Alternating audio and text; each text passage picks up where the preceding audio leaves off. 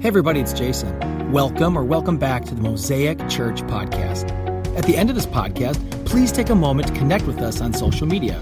It's a great place to learn more and to see what's happening at Mosaic. Most importantly, hope the following message encourages and inspires you to take a new step on your faith journey. Enjoy. Hey, when I was very young, I grew up in West Milwaukee. I grew up blocks away from then County Stadium, then Miller Park, now AmFam Field. And so as a child, I got to sit on the curb and listen to the roars of the crowd as I could hear them hit home runs and hear all the hype, and I would see all the fans. Now, if you're not familiar with the West Milwaukee area, where I grew up in now back then was not very developed, except for there's a lot of developments on every corner. Every corner had a bar.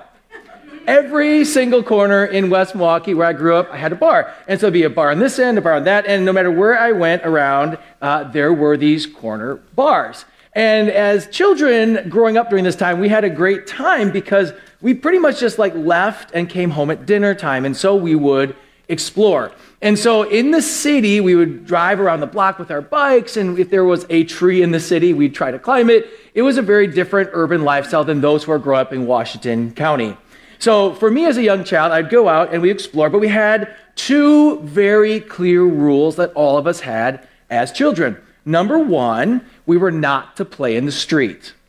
Of course we did, but we were told not to play in the street. It was very busy, there were cars driving, and there was just a lot of opportunities for us to get hurt. Do not drive or play in the street. Secondly, do not go by the bars. So as a young child, the two things, of course, that I wanted to do was to play in the street and go by the bars. It makes sense, right? So what I heard was this folklore of what was happening in these corner bars. In these corner bars, I heard that they sold candy. And not only did they have candy, these folklores would start to rise up among the neighborhood kids of how these corner bars looked exactly like Willy Wonka's chocolate factory.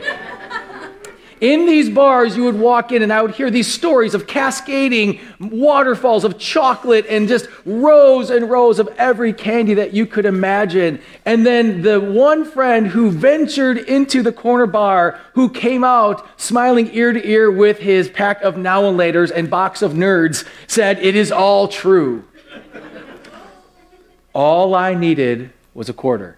So I went into my piggy bank and I grabbed my quarter, and I was so nervous because we had a group of friends who's going to go? Who's going to go? We can't go. We're not supposed to go in there, right? And we're kind of processing this whole adventure of who is going to go in and get us candy. And the one time I said, I'm going to go. And so like a space cadet going into unknown charted waters, I slowly made my way into the corner bar and opened the door, expecting to see unicorns and rainbows and candy flowing. And what I found was very different.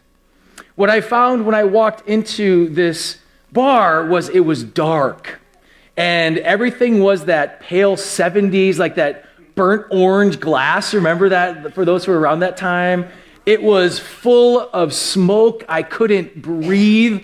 I walked into this, and all I remember are these memories. I remember being scared out of my mind. I remember people yelling at me. I remember going up to the bar, seeing the candy rack. Now, the candy rack, it was true they had candy, but 3 things of candy. It wasn't Willy Wonka. And so I put my quarter and I pointed at something. The guy said, "Here, now get out of here." And I came out of the bar feeling very different. My innocence at that time got broken because here I had this idea of how great this story was going to be and how I would come out with just handfuls of candy, and I walked out with a box of nerds saying that was not what I thought it was. And what I didn't know the whole time was that my parents were not being mean to me. My parents were doing something very important. They were protecting me from something. Now, because I had not experienced that before, I thought they were holding something back from me, that there was something wonderful, this great story, and they are just mean, and they don't like me, and I'm missing something awesome. They're keeping me from candy. And the truth was, they're keeping me from a place I shouldn't have been in at that age. And at a young age, I started to understand something that can be so hard for all of us. All of us can relate to this story when it comes to sin in your life. Think about this for a second. Any time in which you've engaged in something that either that you knew God said wasn't right, or maybe you didn't know, but you had this, I just want to explore and find because something great is being held from me. You went into this adventure thinking this is awesome, and at the end you found out this is not awesome. And that's where we're going to pick up our story today. And we're going to be digging into the Word of God and how it all began, just like the story I shared in Genesis chapter 3. I encourage you to open your Bibles or Bible apps if you have them, because it's a long passage. I'm going to read it to you. We're not going to put it on the screen behind me because it's very long today. Genesis chapter 3. And what you're going to find over this, in this passage, as you're going there, is the story of the fall, or when sin enters. To catch you up a little bit where we've been so far, God has created, God has made everything. He says, this is amazing. This is, he uses the word in our scriptures, good. He loves everything that has been made. And so we, as humans, were made for a purpose. Our purpose is that we are caretakers. God actually built us for a job of sharing a responsibility with God, that we get to take care of his new creation. We take care of the earth, we take care of the animals, we name them. Like, humans have a very cool role in God's creation, set apart from everything else that God's created. We have this relationship with this creator God that was really unique and special. And then inside of that, in Genesis chapter 2, verses 15 to 17, God creates a boundary for humans. He creates a boundary for man, and he says this in this passage. The Lord God took the man and put him in the Garden of Eden to work it and take care of it. And the Lord God commanded the man, you are free to eat from any tree in the garden, but you must not eat from the tree of knowledge of good and evil, for when you eat from it, you will certainly die. Now, I'm going to repeat this again because I really want this passage to stick into your mind, because we're going to go back to it again. It's very important to listen to the words of God here. It says this, you are free to eat from any tree in the garden, but you must not eat from the tree of knowledge of good and evil, for when you eat from it, you will certainly die. So Adam is given this instruction. You literally have everything that's out here. You can play, go do fun things, but do not eat from this tree. Do not eat from this tree. And that's where we're going to pick up our passage now in Genesis chapter 3. Verse 1 says this. Now the serpent was more crafty than any of the wild animals the Lord God had made. He said to the woman, did God really say you must not eat from any tree in the garden? The woman said to the serpent, we may eat fruit from the trees in the garden, but God did say you must not eat fruit from the tree that's in the middle of the garden. You must not touch it, or you will die. You will not certainly die, the serpent said to the woman. For God knows that when you eat from it, your eyes will be opened, and you will be like God, knowing good and evil. When the woman saw the fruit on the tree was good for food and pleasing to the eye, and also desirable for gaining wisdom, she took some and ate it. She also gave some to her husband who was with her, and he ate it.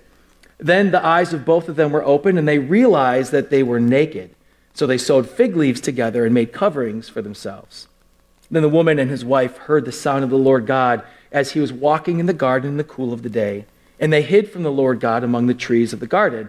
But the Lord God called to the man, where are you? He answered, I heard you in the garden, and I was afraid because I was naked, so I hid. And he said, who told you that you were naked? Have you eaten from the tree I commanded you not to eat from? The man said, the woman you put here with me, she gave me some fruit from the tree, and I ate it. Then the Lord God said to the woman, what is this you have done? The woman said, the serpent deceived me, and I ate. So the Lord God said to the serpent, because you have done this, cursed are you among all livestock and all wild animals. You will crawl on your belly, and you will eat dust all the days of your life. I will put enmity between you and the woman, and between your offspring and hers, he will crush your head, and you will strike his heel. To the woman he said, I will make your pains in childbearing very severe. With painful labor you will give birth to children. Your desire will be for your husband, and he will rule over you. To Adam he said, because you listened to your wife and ate fruit from the tree which I commanded you, you must not eat from it. Cursed is the ground because of you. Through painful toil you will eat food from it all the days of your life. It will produce thorns and thistles for you, and you will eat the plants of the field. By the sweat of your brow you will eat your food, until you return to the ground, since from it you were taken, for dust you are, and to dust you will return. Adam named his wife Eve because she would become the mother of all the living. The Lord God made garments of skin for Adam and his wife and clothed them. And the Lord God said, the man has now become like one of us, knowing good and evil. He must not be allowed to reach out his hand and take also from the tree of life and eat and live forever. So the Lord God banished him from the Garden of Eden to work the ground from which he had been taken. After he drove the man out, he placed on the east side of the Garden of Eden cherubim and a flaming sword flashing back and forth to guard the way to the tree of life. Really, really in-depth passage that we're digging into today. Because we see the story or the origin of how everything started to fall apart. Why is there evil in the world? It's our fault. It is 150% our fault. And I love this passage if you look at it from a marriage counseling perspective. What did you do? She made me do it. Eve, what did you do? He made me do it. And they're pointing in all these different directions. And you can see in the very beginning of the origin of the fall how sin immediately is corrupting everything about them. So much so that they're sitting there, they're like, we are buck naked. Like, who told them that buck naked is bad, right? And so they first are ashamed, and then they are hiding, and then they are blaming, and sin is already rolling down the hill and cascading at such an immense rate. But by the time the Lord God, who is very aware of what's going on, he's not asking, what did you do? He is very aware of what has happened. By the time that he now interacts with them, they are fully immersed in sin. It's not, oops, we ate from a tree. Oops, we didn't know what was going on. They knew very well not to eat from that tree, and they said, you know what? We are going to do it anyways. I think we can relate to that this morning with your sin, can't we? If you look at the sin in your life, can't you honestly say, you know, there's just times I'm like, I don't really care. I don't care what God says. I don't care. You don't know my story, Jason. If you knew my story, you'd understand. And you would say to me, well, just a little bit of sin is okay because it's not a big deal. And look, everyone else is doing it, and point directions in every direction instead of point to ourselves and saying, no, I'm failing and it's my fault. It's at the very origin of what we see in sin. So there's a clear pattern we see here in what happens in temptation. And this is something to take notes if you're a note taker or if you are processing this to read or to go through later. A couple of things that to note that nothing has changed in the world of sin. First of all, Satan plants doubt by calling into question the commands of God. He plants doubt into calling into question the commands of God. I don't really have to get deep into that because it's so clear. He asks Eve the question, did God really say that? Did he really say that? Did he really say that you're going to die? Because, I mean, are you sure? Was it in Hebrew or Greek? Did he have the right language? Maybe the translation was wrong? Did he say something there that maybe you're missing? Because Eve, I think you should really process this. Maybe you don't have it right. We have more information at our fingertips than any time in human history, yet there's more information currently that is happening both online and in our lives and in the Christian world than any time ever, because we are all, as Christians, saying, is the Bible really true? Did God really say that? Does God really not want me to be happy? And so your own faith walk is questioned all of the time because of information. That's air quotes for those who are podcasting me. Information. Christian nationalism of I'm a Christian and I'm a nationalist is getting tied together into this, that I have to be in a political party to love God. And so now if I don't believe that, somehow I'm not an American and not a Christian at the same time. Who said that? When did that become a thing? And then we get into this whole thing where denominations and pastors are saying, I don't want to talk about that piece of the Bible because that doesn't really count anymore. I just want to talk about the parts I like. In fact, what I'm going to do as a pastor now is I'm going to take the parts I like and change it so it fits my life, so then my life looks good to all of my congregants. You can see them on TV every Sunday morning. Things are getting so twisted, so messed up. Did God really say that? And because we have information at our fingertips and it's coming at such a huge amount, guess what Satan is using in the year 2023? He is using information to say, did God really say that? And so here I am, as your ultra-traditional pastor is going to say this. You need to read the Word of God for yourself. Read the Word of God. If I am saying something that is not true according to the Word, then you call me out because I'm accountable to God, to the Word of God. You must read. I love that you listen to my sermons. It makes me happy. Thank you. Read the Word yourself. Open the book of Genesis. Read it. I know there's lots of interpretations and thoughts. We're not talking about these little gray or side areas. I'm talking about, did God really say that?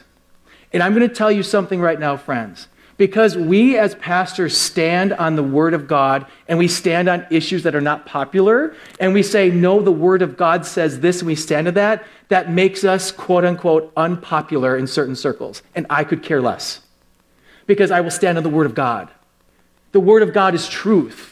And if that says, the Word of God says sin is sin, it's my job to say, friend, stop sinning. Because my job isn't to change your life. My job is to show you what the Lord God has said so that He can change your life. And if I don't tell you the truth, shame on me, and I'm accountable for God for that. Did God really say that?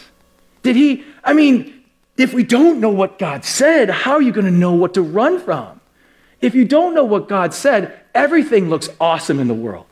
In fact, if I don't know what God said, I can make Jesus into my homeboy who's my boy who loves me no matter what. What's up, God? We're cool. And I ignore him when I don't want him, and I want him when I want him. When I want him, I text him uncontrollably. When I don't want him, I ghost him. Maybe that's your faith walk right now. I want God when it's good, and when I don't want him, I don't want to hear that stuff right now. You don't understand my story, Jason. Friends, I understand your story because I struggle with the same thing in my own life every single day, every single week. And there are times in which I look at the Word of God and say, I don't like that. And I go to God and I say, God, I don't like that. I let him know, I don't like that. You don't know my situation right now, God. He doesn't respond with, okay, just do whatever you want. The response is the Word of God, and truth is truth. Because He is a good Father. And this is the part that I wanted to share with you today, because when we hear these things, we can start to feel this huge authoritarian, angry God. We equate God to some mythological Roman Zeus who's going to shoot down lightning bolts at us and smite us, and He's mad at us all the time. Our God is a loving God that sent His Son to die to free us from the sin that we're creating. He is not here to destroy us. He's here to save us. And if He says this is bad for you, I trust Him because He made you. It makes sense. If He says, guys, this is sin, it's outside of what I have, we have to believe that what He says is truth and that we will find truth in what He has for us. Because the first line of defense is knowing what God said. The second line is, do you actually do it? Do you actually do it? Like, I know God said, I know lying is wrong, but you don't understand. My coworkers are terrible. I'm like, I believe you. So stop lying, because now you're terrible like them. Like, what's the purpose of this story, right? We have to believe that what the Word of God has for us is good. And you go back to why you were created. You were created with a purpose, a very clear purpose. God has created you to be an image bearer and a caretaker. And when we start living outside, remember this, you're made to have community with God. We broke the relationship. We are made for community. And when we live outside of that, it's like a fish on dry land. It doesn't work. We start gasping, we're dying, we're trying to find anything that makes us happy, and God's like, you're a fish. Bro, go in the water. You're supposed to be in relationship with me. You're not made to be sinful. You're made in my image. Your purpose was perfect. You chose to break away, and now I'm going to bring you back. Come back to the water. Stop sinning. It's killing you. And we're like, I hear you, God, but I really, really want the candy. I know you're saying I shouldn't go there. I know. In fact, if I could get $1 for every time when I'm doing any sort of pastoral counseling, said, I know, I wouldn't be pastoring, I'd be rich. I know doesn't matter unless you do. And so now the question comes in, did God really say that? She now starts to get twisted and like, well, wait a minute, he said that, but she didn't do what he said. So if you are very knowledgeable in the Word of God, and I've met people who are way smarter than me, unless you are doing it, it doesn't matter. You can read your Bible every day and still completely be off the Word of God. Knowing the Word is not enough. Doing the Word coupled together keeps you out of sin. And that's where we take a look at where Eve was at. Number 2, Satan twists the truth and he tells Eve that God lied to her. And if we go back to what he said, he just twists it. Sin isn't always as obvious as we make it. In our world, they say, well, sin is like robbing a bank. Sure. I got you. That's a big, obvious one. What about just a little twist? Let me be clear. A little bit of a twist. You know, my husband doesn't really give me the attention I need as a woman, so I have just a really deep friendship with my coworker, and we're just really deep friends. He understands me, and I share my thoughts with him. Twist. You think that twist is going to go well or end well? And I'm not saying you can't have friends or friends of opposites. I'm not saying that, but you know what I'm saying. It's that little bit of twist. Well, God, you're not doing this, so I'm just going to do a little bit over here. Did God really say as a woman that you aren't supposed to be fulfilled from a man? Like, shouldn't you have friendship? I mean, your husband ignores you. That's hard. I don't know. Maybe Bob can be a really good friend to you. Not one time have I done premarital counseling that says, you know, Jason, I'm so excited. In 5 years, I'm going to have an affair and get a divorce. I can't wait. Twist. That's what sin does. It creeps in, there's doubt to it, and we start to believe a lie. And as that lie starts to infiltrate us, and we start to believe this lie starts to now dig down so deep into us, and we're so corrupted by it, we now look up to God and say, God, how could you do this to me? How'd you let me get here? Now I've got my whole world's falling apart, God. Why would you let this happen? And God the whole time says, you're a fish in water. Why are you on dry land? I made you to be in community. I made you to live this way. Why are you living in sin? Sin is going to kill you. It is killing and destroying you. We have to stop believing. Friends, we have to stop believing that a little bit of sin is okay. It is not at any time going to benefit us because we're not made for it. And the problem always is this. Sometimes I really don't like what. That's the problem, right? If we're just going to be honest, sometimes I really just don't like God's way. I really don't like what he says. I really don't like the fact that I'm not getting what I want. I really don't necessarily care for his choices. Since I'm already here, and I'm all pumped up, 'cause I had lots of coffee, and I was in Florida, and it was nice and sunny, and you guys were cold, I'm ready to go. I'm going to bring it to the next level for you. One of the things I see the most obvious, clear community culture aspect is what our belief is when it comes to sexuality.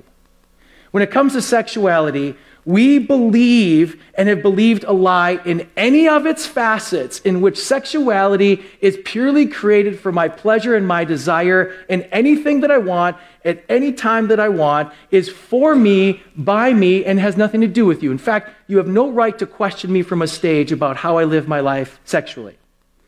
This is a common topic right now among all of our culture, no matter what we talk about. Sexuality is all about me. In fact, I watched a trend, a meme and a trend that's going on right now.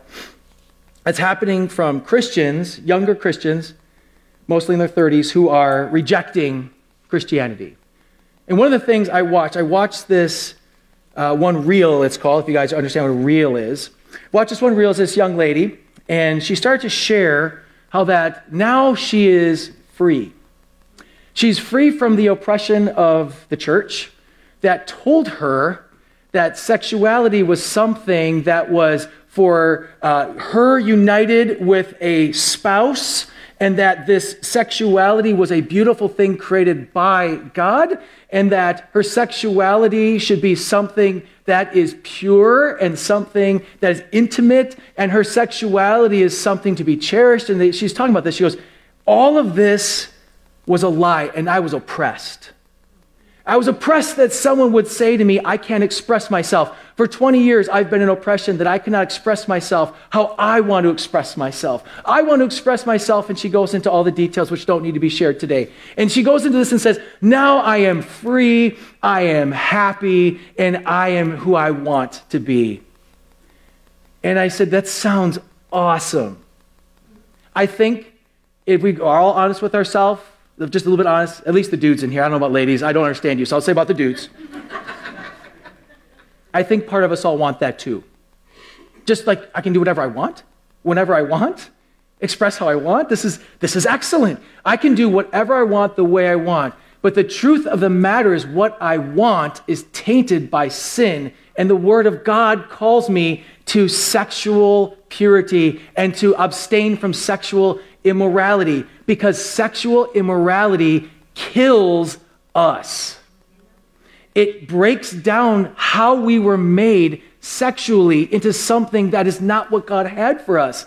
And so it leaves us empty and broken. It leaves people hurting and crying, and it leaves us with a culture that looks exactly like it does today.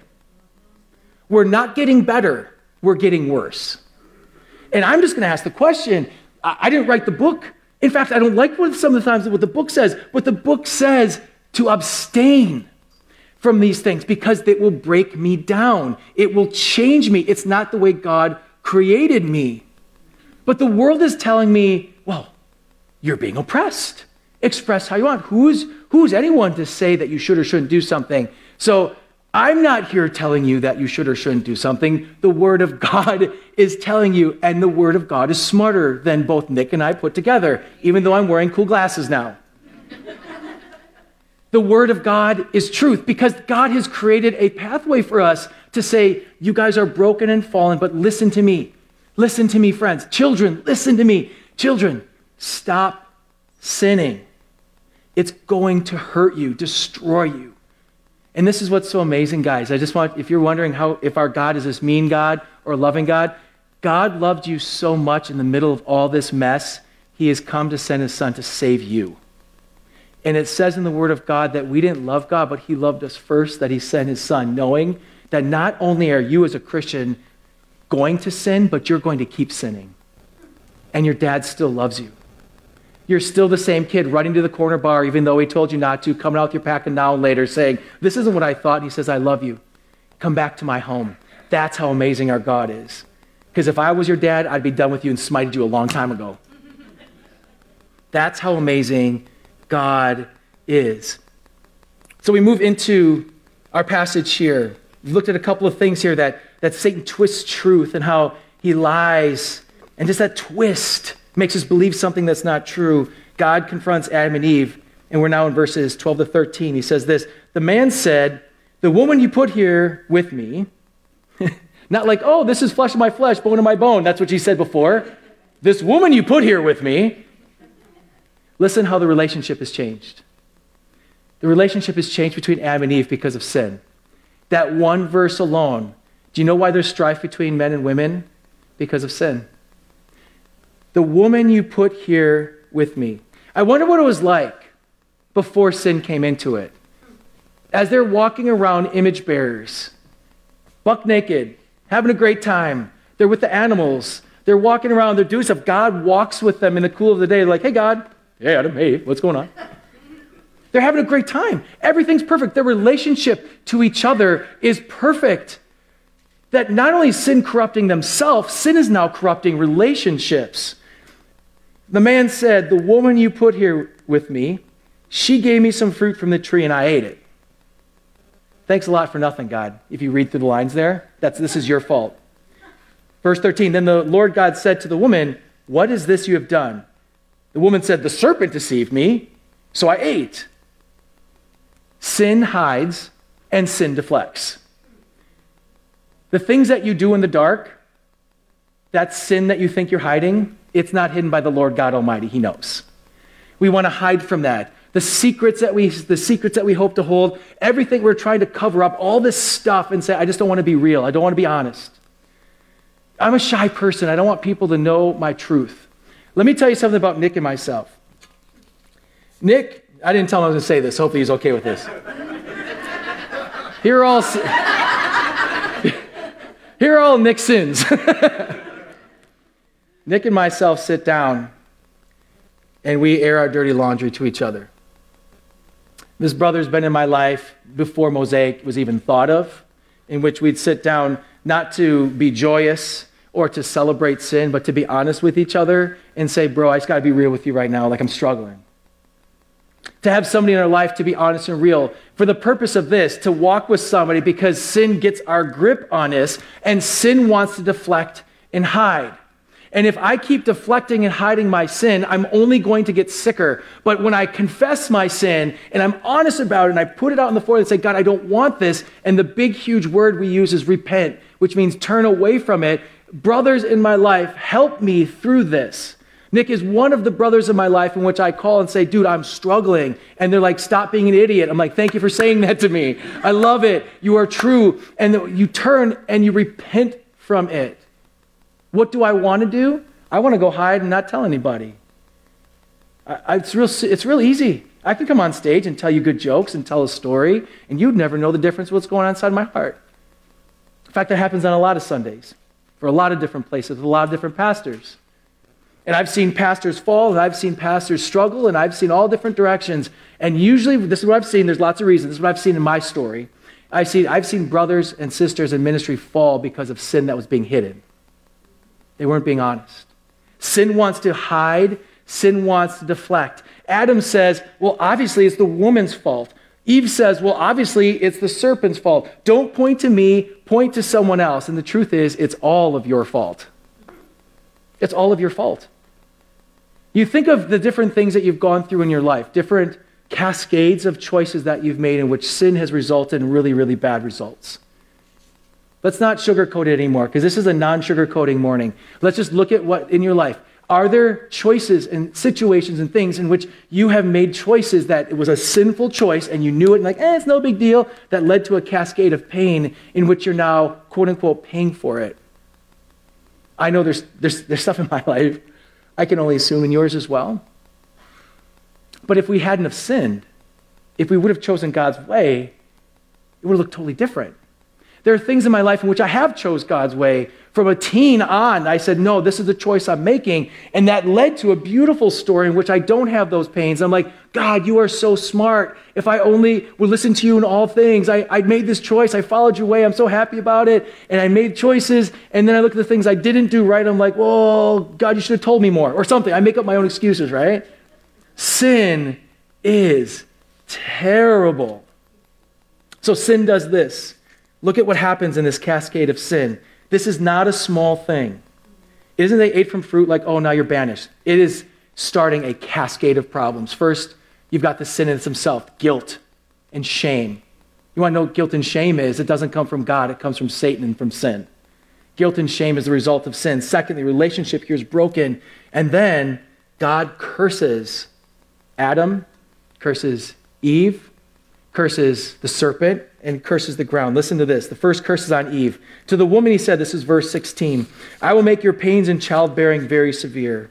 With painful labor you give birth to children. Your desire will be for your husband, and he will rule over you. Two things that we notice. All the women in here, it's like, don't you dare tell me about childbirth, Jason. You don't know. I don't. I'm not saying I do. I only know from my friends, it is hard.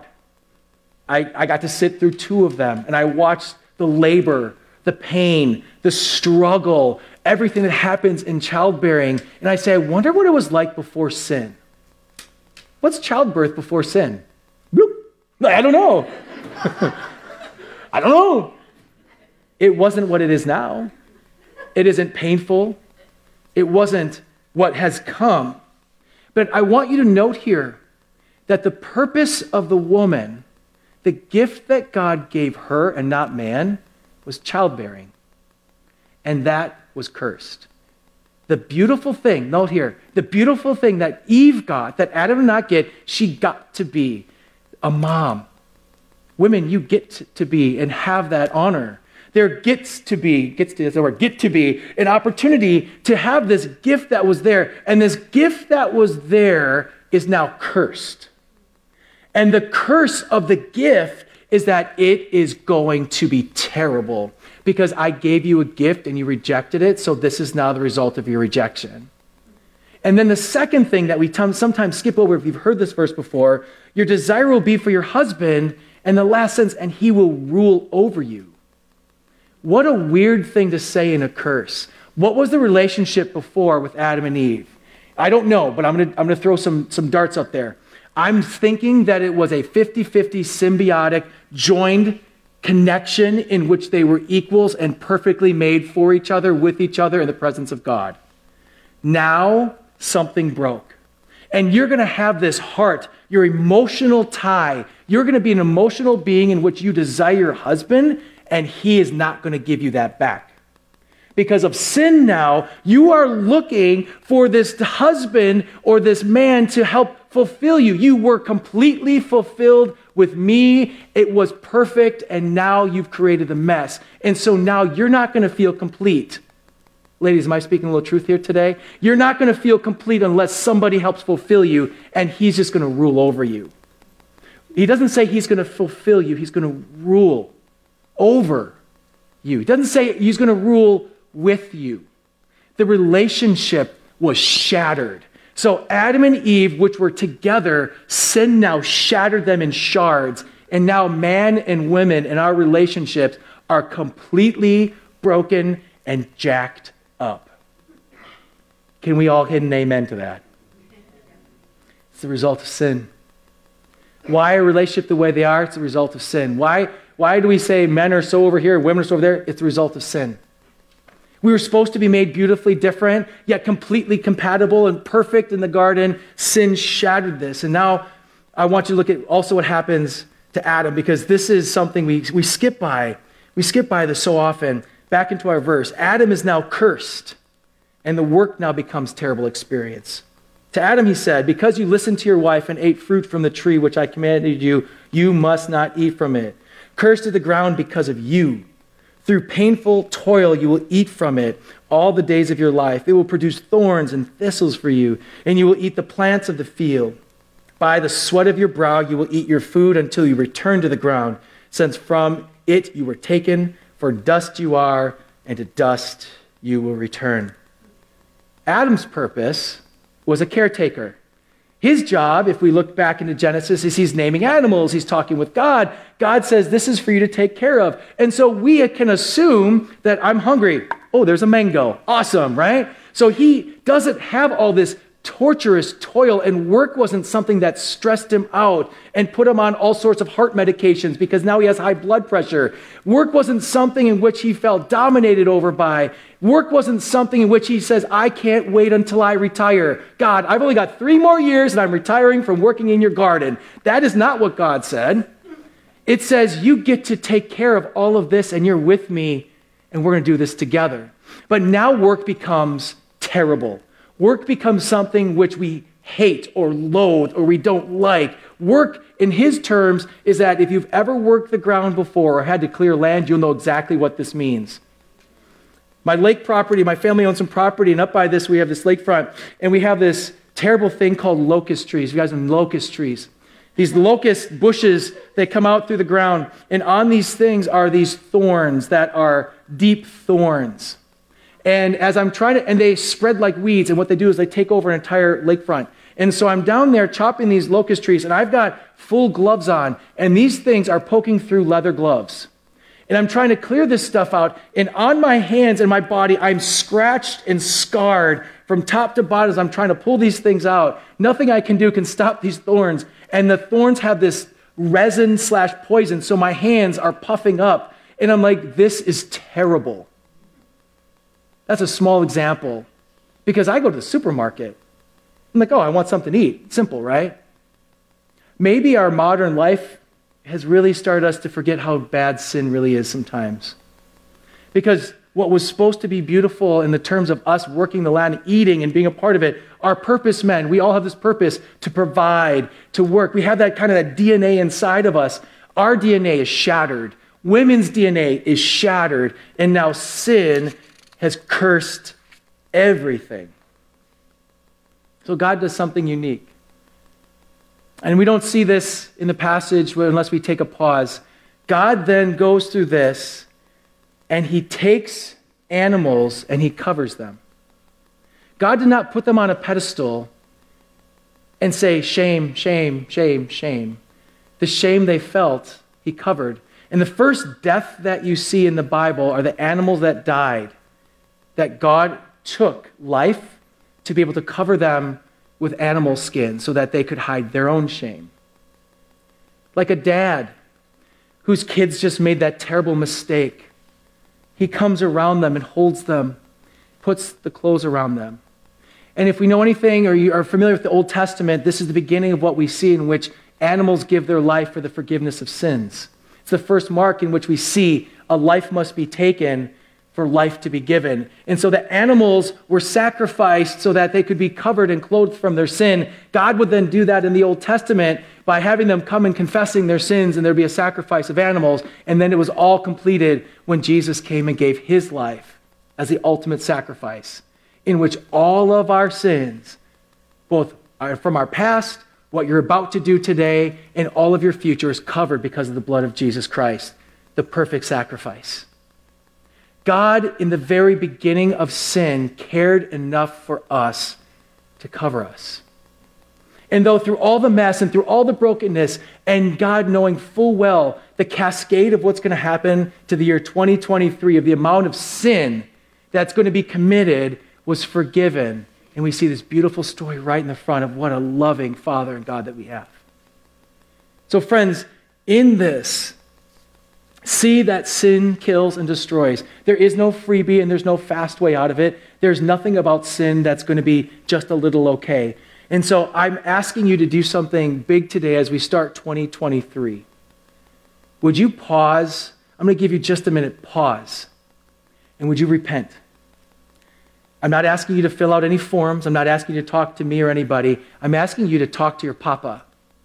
Talk to the one who covers us. And say, Lord, what is in my life? Search my heart, God. Where am I in sin? Purposeful, knowing sin. And I'm asking you not just to say it. Repentance isn't just like, God, forgive me, I did this, and then go on your way. Repentance is, God, forgive me. You turn and you run in the opposite direction. What is God calling you to this morning to repent of? Once again, thank you so much for listening. If you live in Southeast Wisconsin, we would love to connect with you at our weekend gathering for service time, directions, and to learn more about our vision to ignite a movement of love that transforms our community and the world. Visit us at mosaicwi.com.